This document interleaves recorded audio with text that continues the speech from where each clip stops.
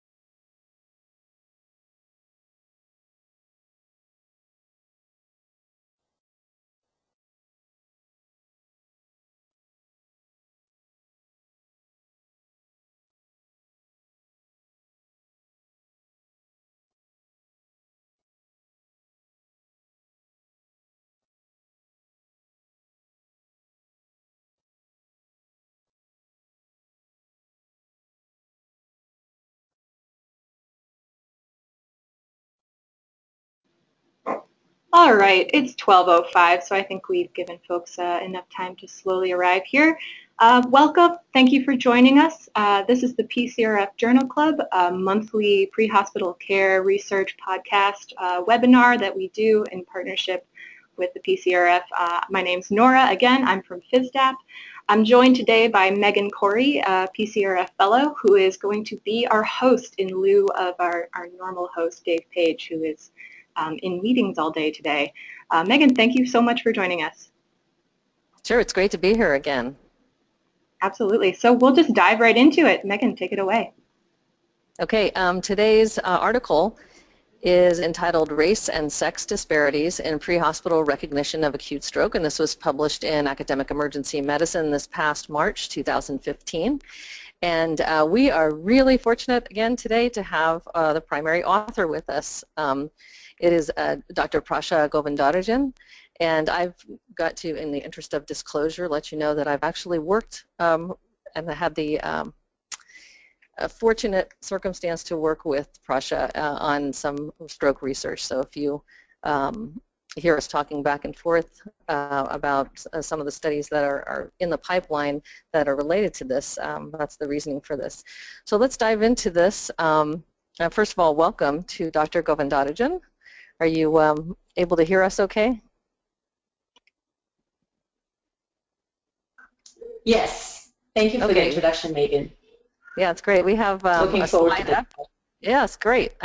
We have a slide up here, so I don't know if everyone can see this, but Dr. Govindarajan is an emergency medicine physician at Stanford and formerly at UCSF, and specializes in neurologic emergencies and pre-hospital care, and has done quite a bit of pre-hospital research and working on a few of the stroke-related pre-hospital research studies.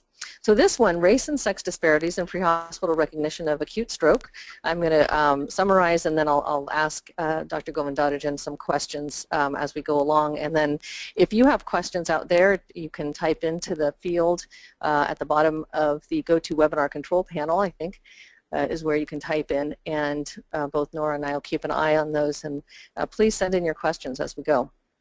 So this study, let's start with, I always like to start with the problem, the background, what leads a person to study something like this. And the problem, as we know, stroke treatment, particularly TPA and endovascular techniques, are time sensitive. In particular, TPA, we know that we have a 3-hour window, and there's some benefit in some studies that show that 3 to 4.5 hours some patients can still receive TPA and actually benefit from treatment. Endovascular techniques, I know there's been some studies that show up to 8 hours with specialty transport to certain centers that are capable of doing so for certain patients. May provide benefit to stroke patients. So we all, I think, as EMS providers have heard these things through our Heart Association ACLS updates. So we know the importance of time and of our own assessment and recognition of stroke patients in the field. But we're still seeing that so few patients are still getting TPA. There are other studies that have shown that recognition of stroke is an issue in the pre-hospital setting. We know that we need to recognize stroke, we need to notify early, we need to make a critical transport decision then, deciding between a specialty center or another center, and so the patient can actually get their treatment. And other studies have shown that there are basically two general areas of difficulty in this whole idea of pre-hospital stroke recognition. One is system-related factors. So those are things like training of EMS providers. And a few studies, some of our own years ago in San Francisco, showed improved sensitivity of EMS recognition of stroke using specific training programs. And then I think, Prasha, you mentioned in your article also a North Carolina program, or a few other programs that have shown, and Cincinnati, North Carolina, a few others that have shown that targeted training has improved sensitivity of EMS recognition of stroke. So that was a system-related factor. What this study actually addresses are patient-related factors. So what are the patient-related factors that may affect our ability to identify or recognize acute stroke in the field? So we know that stroke and neurologic presentations are complex, and we know that there are many factors that may affect our ability to recognize stroke. But what about, and this is what this objective of this study was what about demographics? What are the contributing factors in terms of patient factors related to gender and race to our ability to notify or recognize stroke in the pre-hospital setting? So now we go to what we already know. We already know here that in other studies, particularly in the acute settings, that there are disparities in treatment and prevention strategies, particularly for African American and Hispanic patients, for women and STEMI patients, and that there's unequal implementation of evidence-based care in stroke patients. There were also a few studies that you showed, or that showed delays and higher mortality among minorities in strokes.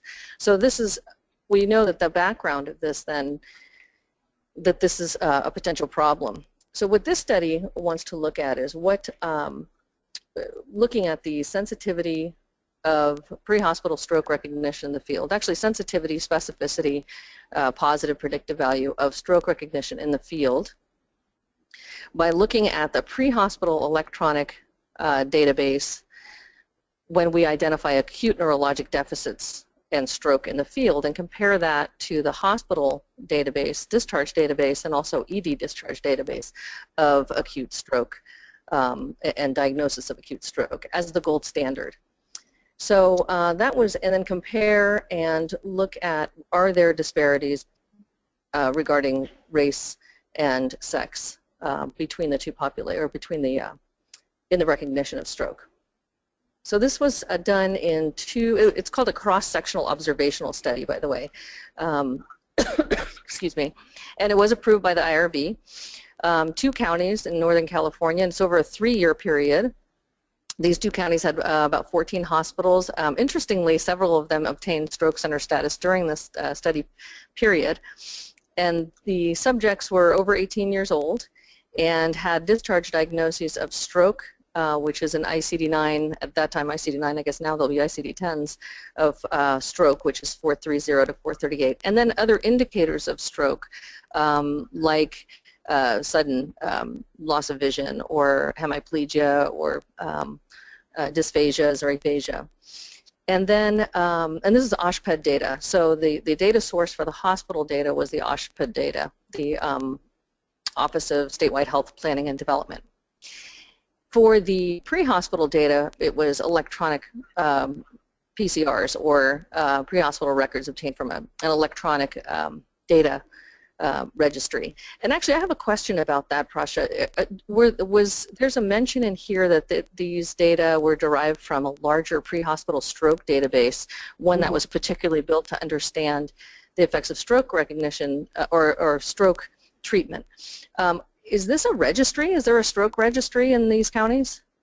So there are stroke registries for the state of California. One, which is a Get With a Guideline, has a stroke registry. American Heart Association has a registry. And California Department of Public Health is also building a stroke registry, although that's not the one we used, Megan.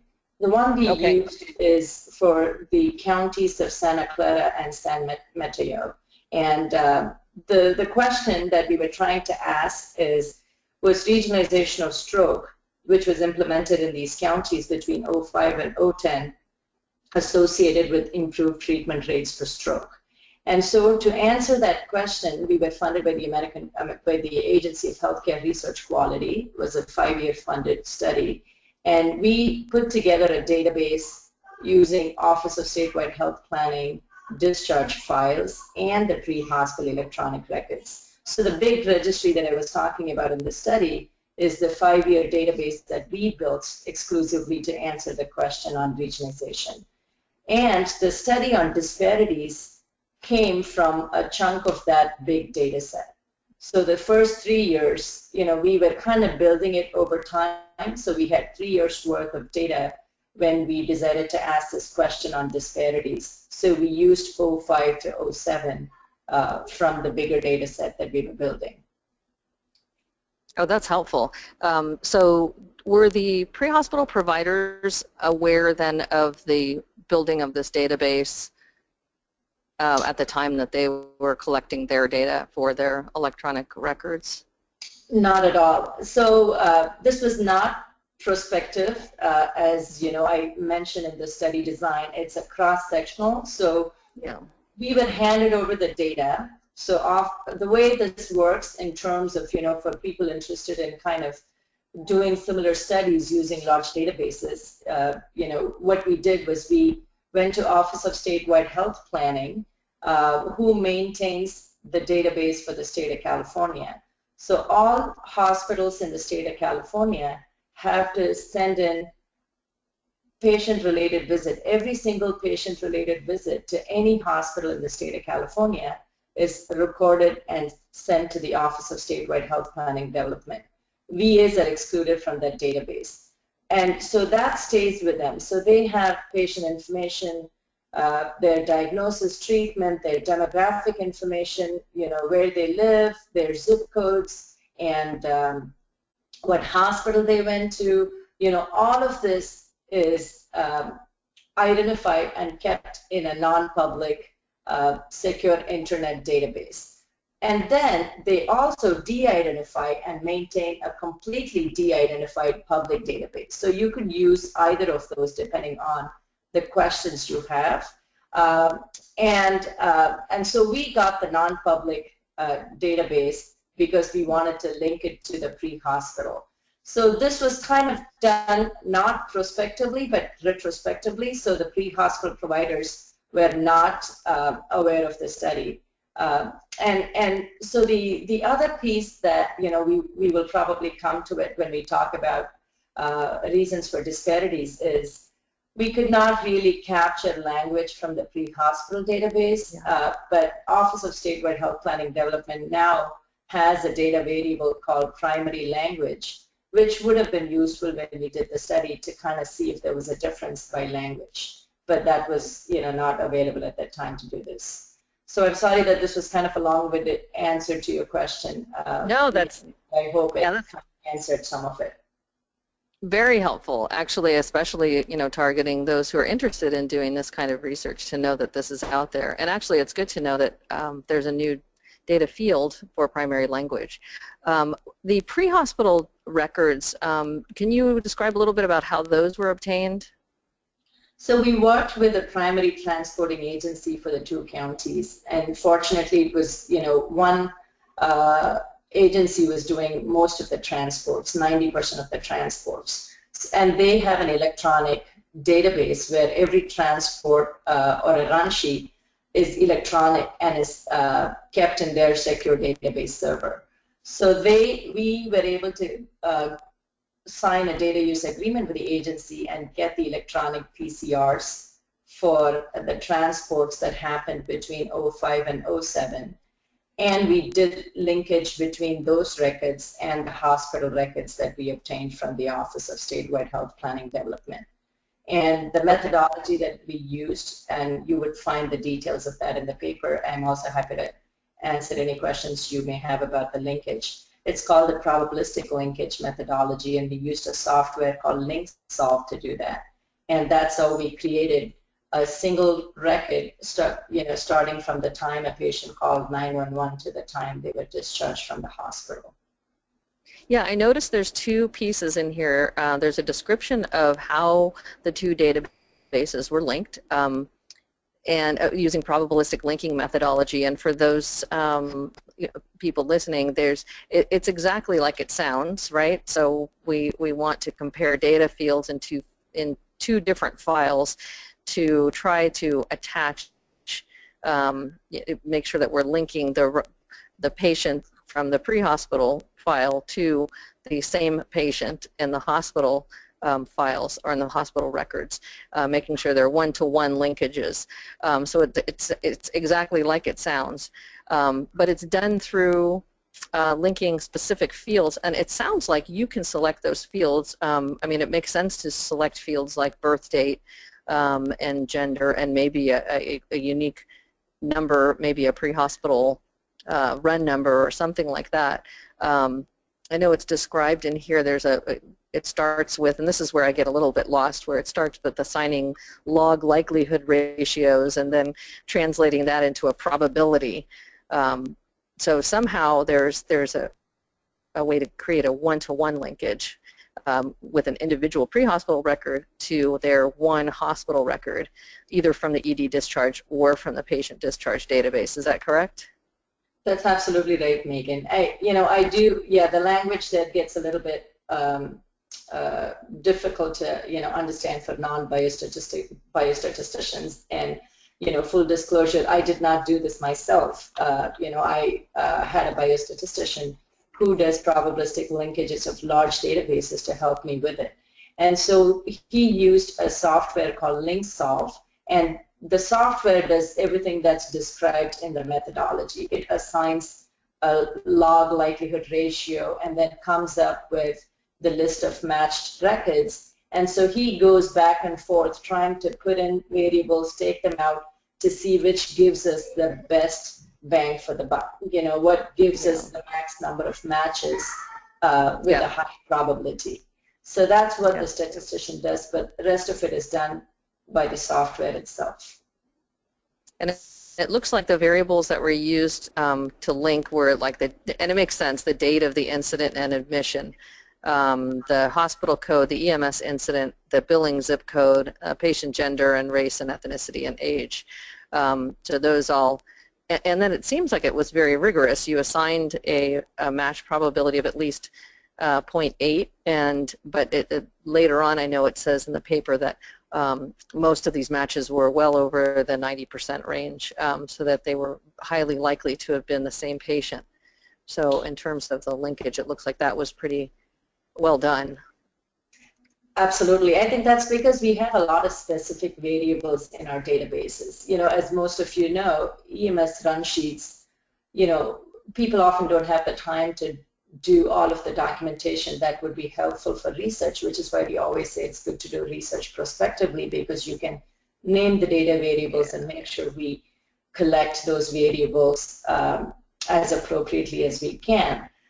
Because this was a retrospective database, we had to go back and do some cleaning of the EMS database before we could do the match. And one of that variables specifically was the race and ethnicity, because a lot of those were handwritten. People would just, say what language they spoke, they may not necessarily. So we had to kind of do some, two investigators, me and one of my co-authors, kind of looked at all of those, cleaned it up, created all of the ethnic and race variables that we used in our model before we even did the linkage. Yeah, you just answered one of my questions. That was actually one of my questions, if you could describe how, because it mentions that two of the investigators reviewed and assigned race and ethnicity.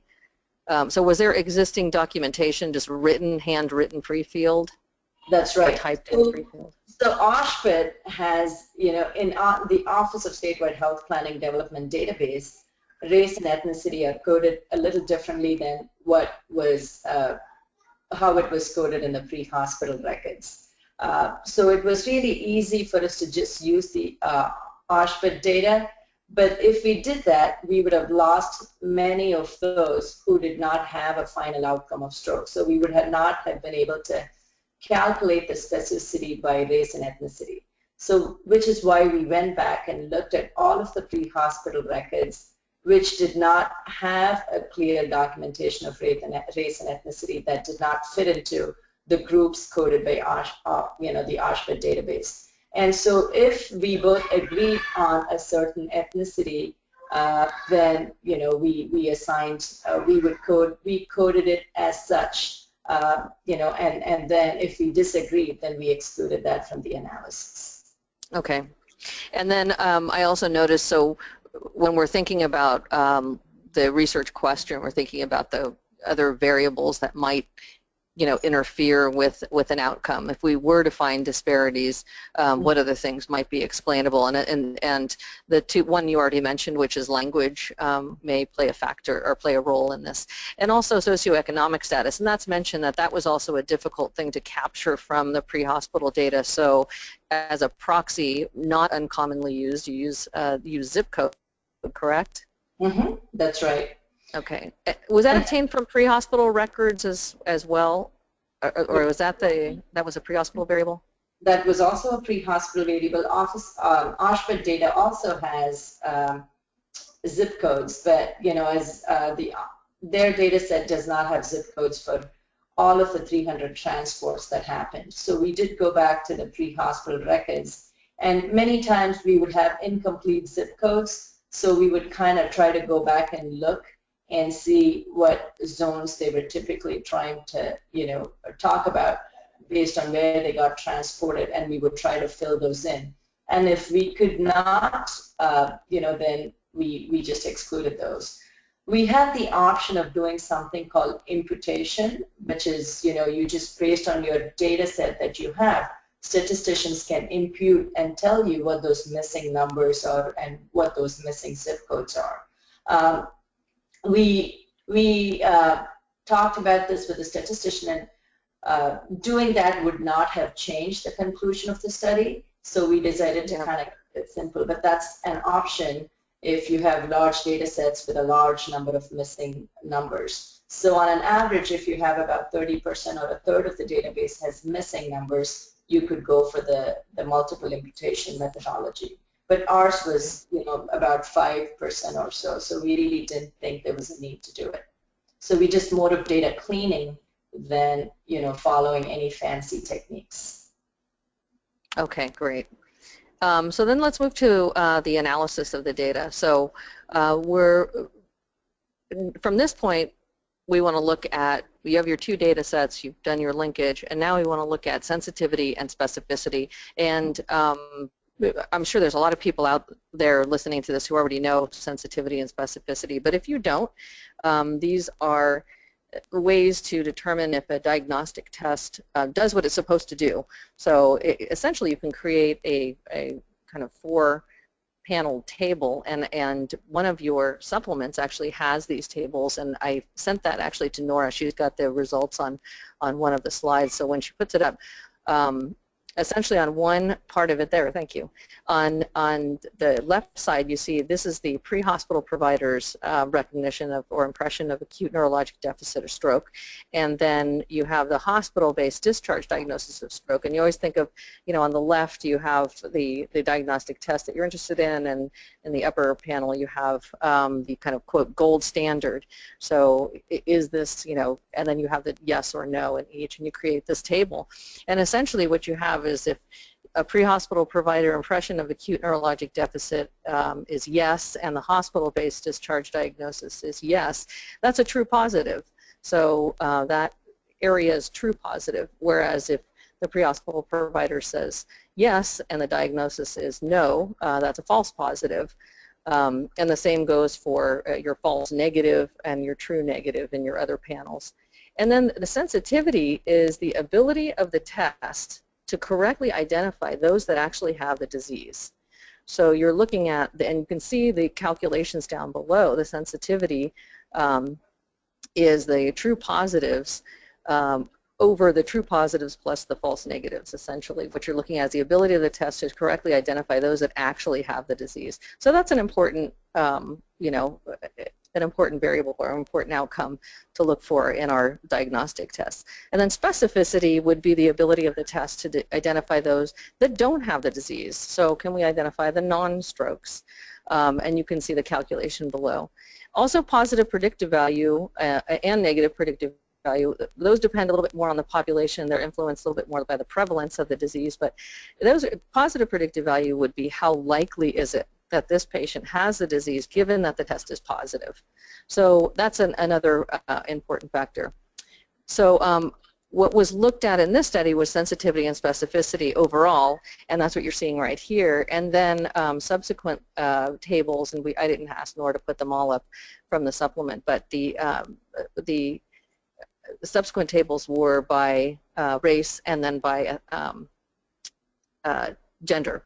So we had a table for non-Hispanic white, for Hispanics, for Asians, for African American, and then for men overall and women overall, and looked at sensitivity and specificity for each of those categories. Can you describe, though, Prasha, that there's something about in here about using a controlling for covariates in the model that you created, controlling for age, sex, payment category, source of admission, and time and day of presentation. How do you incorporate that once you create these tables? So the tables, those are kind of two different steps, Megan, and that's a great question. Because the sensitivity and specificity really look at performance characteristics. So just like you said, we have the true positive, the false positive, the true negative, the false negative, and then you come up with your sensitivity and specificity. But the question that we want to really answer is, is this independently associated with, or does the performance change by race and sex? So when we just look at numbers and say, the sensitivity was 32%, and I'm just kind of, not quoting the exact numbers because I don't have the table here. But if I said that the sensitivity for Hispanics was 30%, and the sensitivity for Asians were 28%, we know that there is a difference.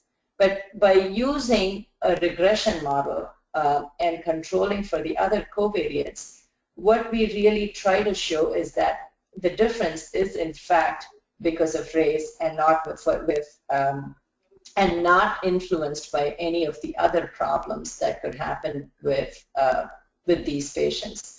For example, it could be because someone is older and being Hispanic might have caused the difference. So we try to control for age, and then we try to control, if it's a female patient, was that influencing the difference in outcome? So we control for gender. And then if they have a certain, if they're from a certain socioeconomic status, or if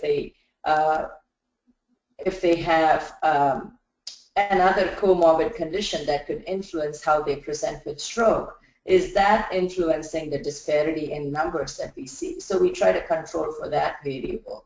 So that's what I mean by saying we controlled for the covariates using a regression model, because we really wanted to study if race and gender was in fact the reason for the difference that we were seeing in the study.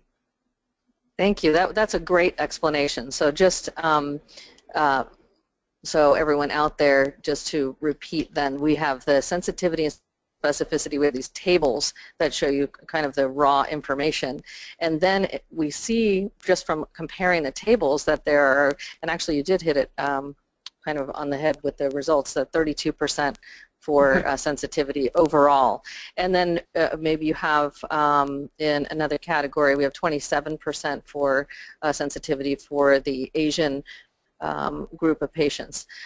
And then taking it to the next step, then you're using logistic regression to throw in those covariates and make sure that is race independently associated with these with this outcome, or with the sensitivity outcome that we're seeing. So I think that's a great explanation. I appreciate that. And the comorbid factors, I'm sure that answers a few questions that would be out there about, why we might see a certain result, and a certain result like disparities in sensitivity.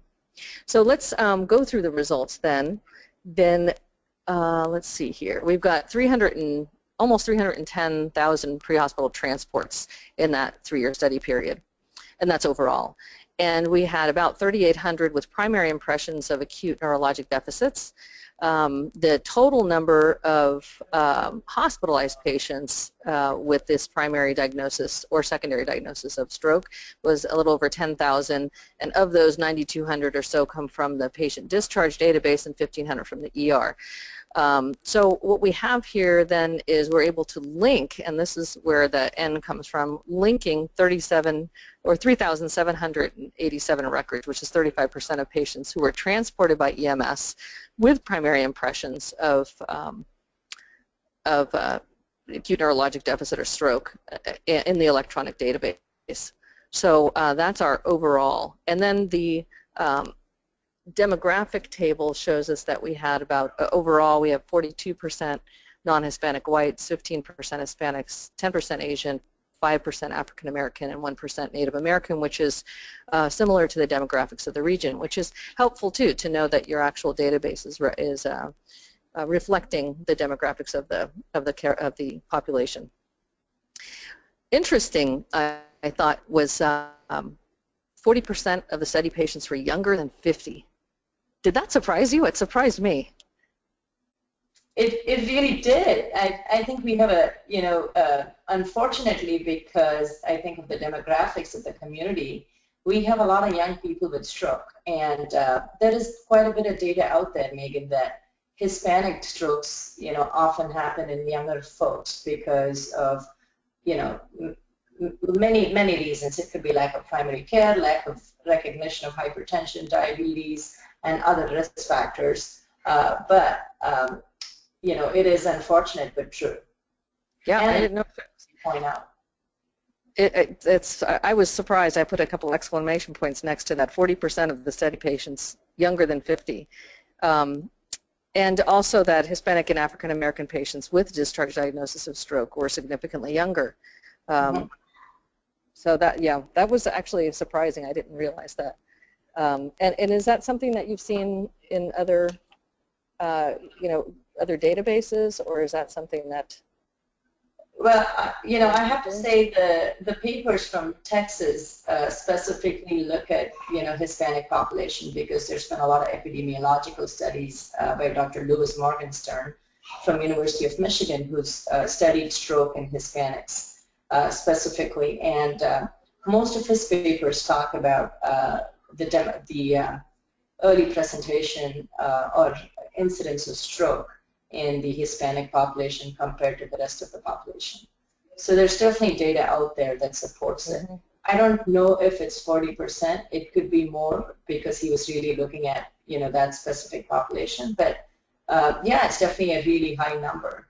An interesting point, as you point out.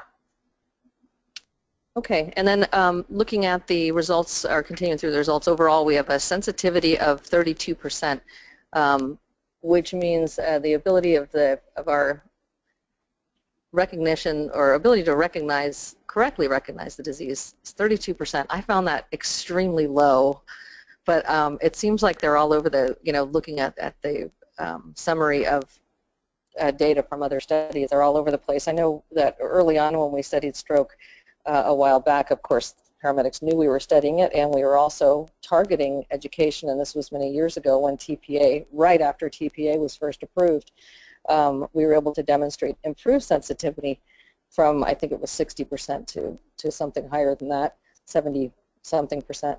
But 32% seems so low. Absolutely, Megan. And so just a couple of points on that. There have been a couple of systematic reviews on this topic, since you pointed out that they're all over the place. And that's because, the question the systematic review study looked at was, what's the pre-hospital diagnostic accuracy for stroke? And they came up with the answer of, you can't really compare all of these studies and say what number is kind of the common number or average or median, because every study that was done used a different methodology depending on how they defined their outcomes. Some of them used stroke registry outcomes, some of them used hospital-based outcome, and some of them compared dispatchers with medics and used medics as a gold standard compared to dispatchers. So the numbers that we have are highly variable. And also it depends on the training.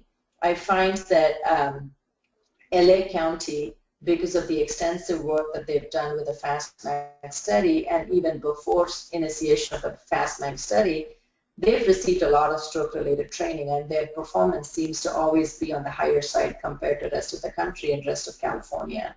But I have to say the numbers that I had from San Diego in 2005, that was a study on pre-hospital diagnostic accuracy for stroke, and the numbers we had was 40%. So we looked at the city of San Diego medics and compared that with stroke registry and hospital-based outcomes. And a few years later, I find that Santa Clara and San Mateo are not very different.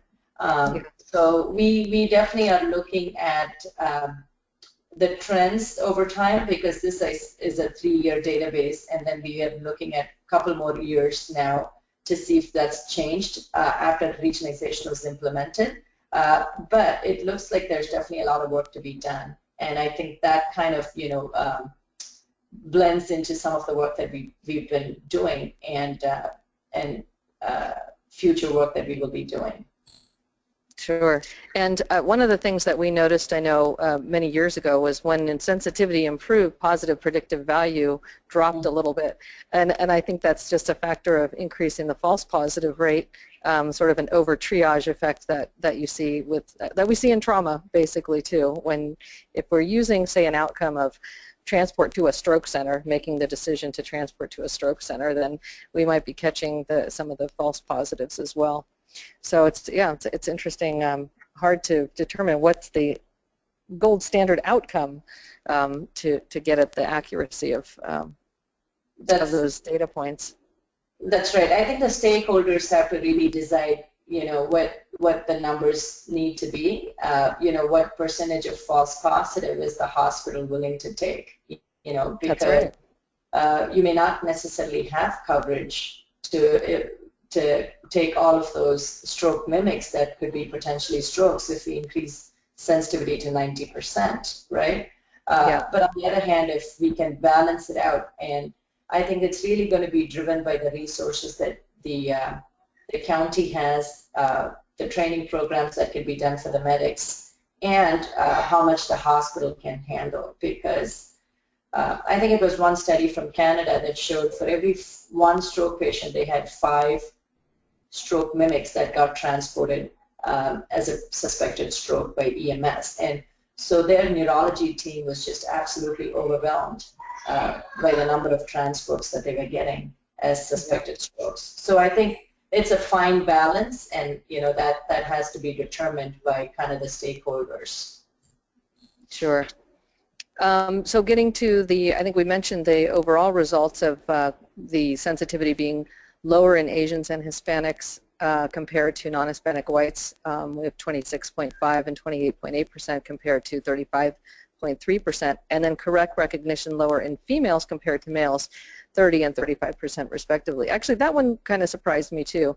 I always have this inherent notion that stroke was more common or in the female population than in male, or maybe because this notion that women live longer, maybe more likely to have stroke, and maybe the exposure to stroke, that would not show a difference. But it may be that, the stroke presentations are different, just like we see in cardiac or something else. Any thoughts on that?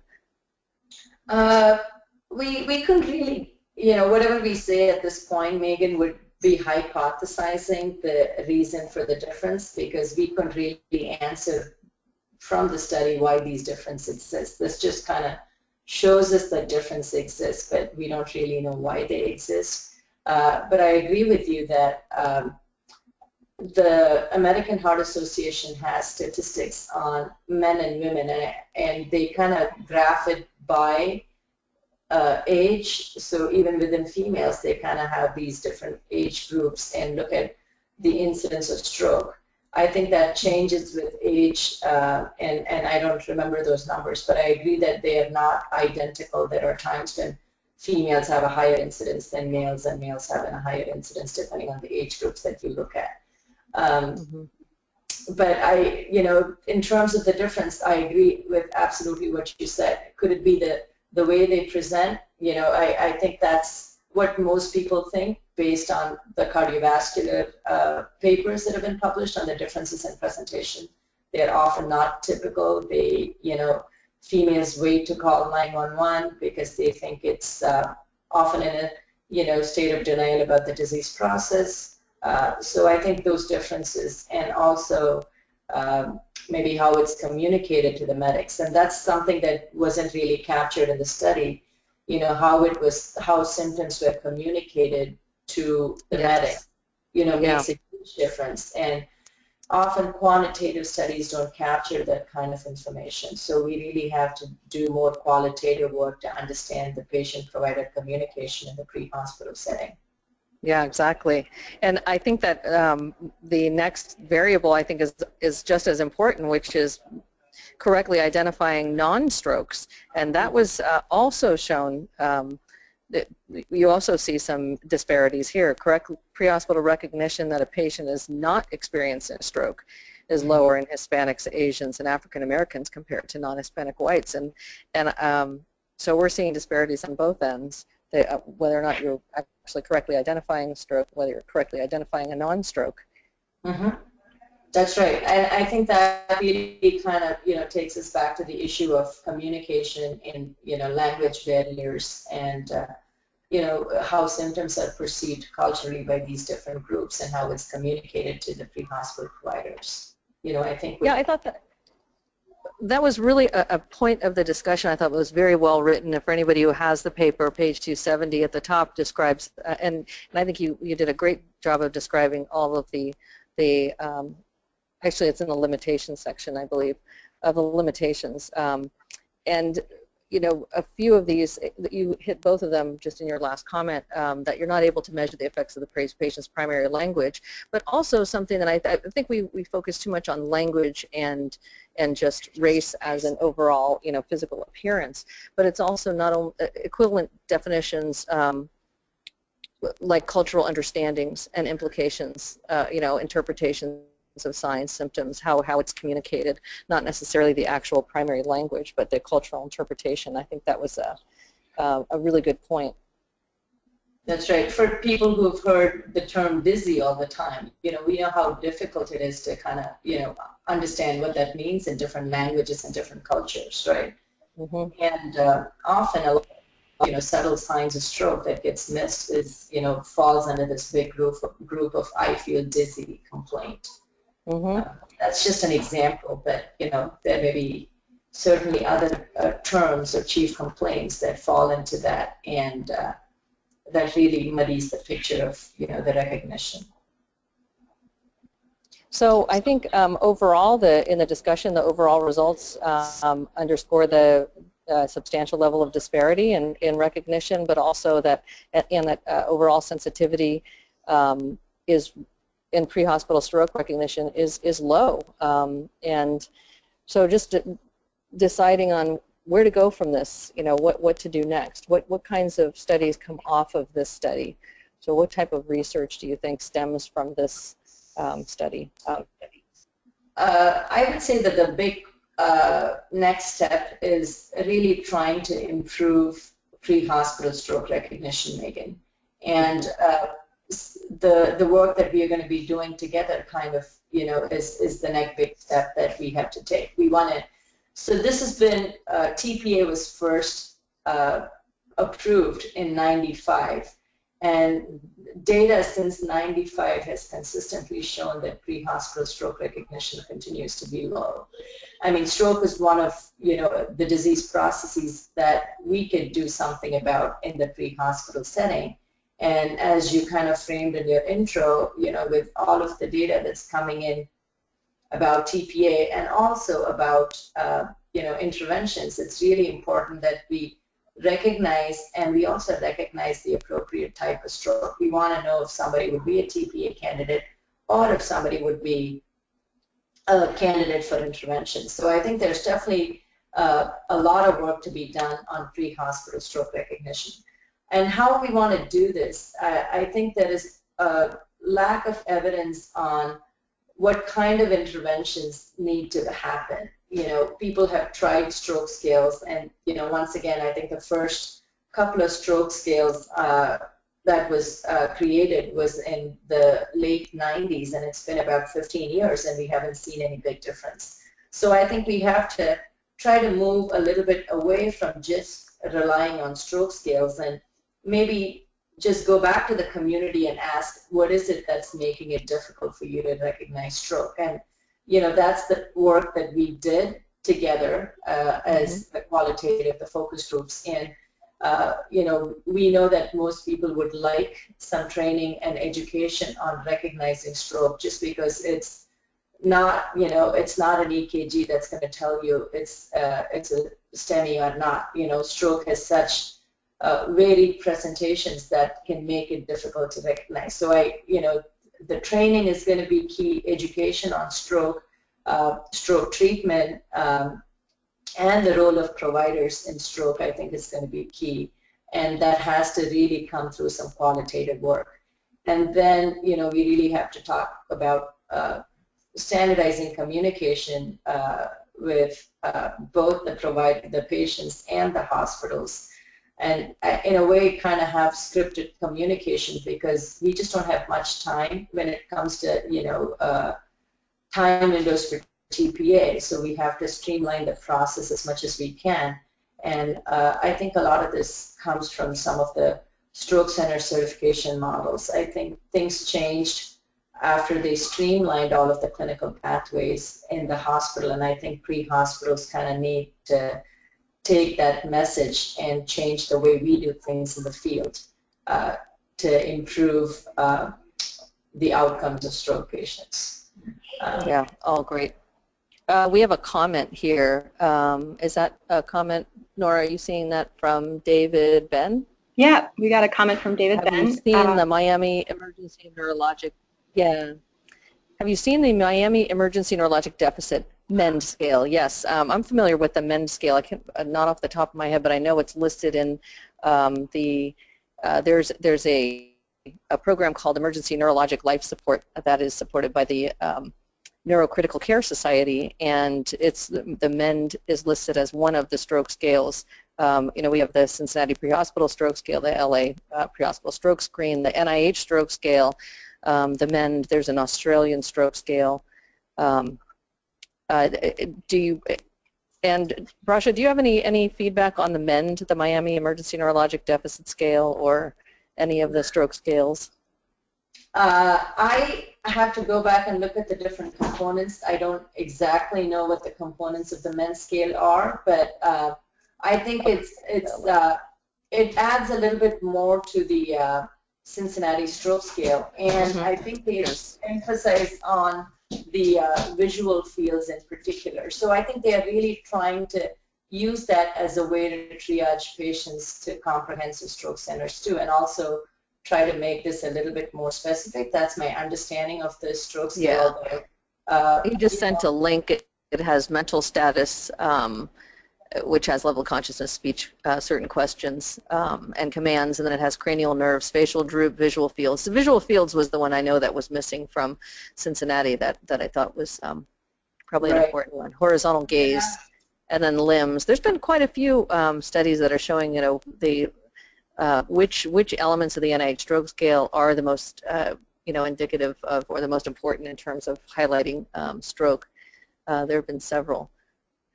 And also point out, Megan, I think there's been a lot of validation of the Cincinnati and the labs and also the Melbourne, but I haven't seen any recent papers, and people can, chime in about that, about comparing the different stroke scales, including MEND. So that certainly could be a question for systems that are using the MEND scale and triaging people using MEND. Yeah, and we have David is saying that in the county works that helped providers assess better. Fine motor skills, I think, are included in it, and it's where he got to a stroke patient that he would have missed. So I know that we had that experience with the visual fields. When we added visual fields to our assessment, we caught a few patients who are younger who had stroke that we wouldn't have caught with just the Cincinnati Prehospital Stroke Scale. But yeah, that's a good tool. Maybe you should give your thoughts on, as every system has a homegrown stroke scale. Cincinnati has theirs, labs, LA has theirs, Melbourne has theirs. I know Boston had theirs when, I was in Boston. So, we all have our homegrown, and then now San Mateo and Santa Clara are moving to what's called a BFAST, which includes balance and vision. So I think we all have different stroke scales, and it would be nice to compare those, but I know that you've also trained medics to do the NIH stroke scale. So, is this time to just go and adopt the NIH stroke scale as opposed to trying all of these different, smart homegrown stroke scales is a question. Exactly. And one of the points that comes up, and I know this has come up, this came up a long time ago when we were talking about stroke, is you have to suspect it before you can apply your stroke scale to begin with. So is the problem earlier? So that's one of the issues that has come up in just discussing this. And actually, that program that I was talking about, that the Neurocritical Care Society is now hosting or sponsoring, is trying to get at maybe creating an emergency neurologic life support like we have done with trauma and cardiac patients, so that we don't handle, that we have a common way of handling acute neurologic emergencies in the first hour, understanding that stroke is going to be a separate, each one is going to have their distinctions, but having some commonalities between acute neurologic emergency management in the first hour of treatment may be a good thing. Yeah. So, Nora, do we have any other comments or questions from out there? Nope, Megan, I think we're ready to wrap up here. Okay, do you have any other comments? Prasha, do you have any comments or questions or anything for us? Not really, Megan. I think this was a great discussion. Thank you for leading the discussion, and thanks to David Ben for mentioning the MEND or the Miami Stroke Scale. I think it definitely brings up a lot of questions about what would be the right stroke scale to adopt, and what are the outcomes that we are really looking at, and how that could be influenced by the type of stroke scale that we adopt in the pre-hospital system. So I really appreciate the comment, and thank you for the opportunity to be part of this. Oh, we're thrilled to have you. Thanks for joining us. It's always great to have the primary author. I think it adds so much. Thank you so much again, everybody. Thanks. Okay, Nora, are we ready to sign off? Absolutely. Thank you for joining us, everyone. As always, we will be posting a recording on PCRFjournalclub.org, so feel free to pass this along to colleagues, students, whoever you think might be interested, and have a great Monday. Thanks again, everyone.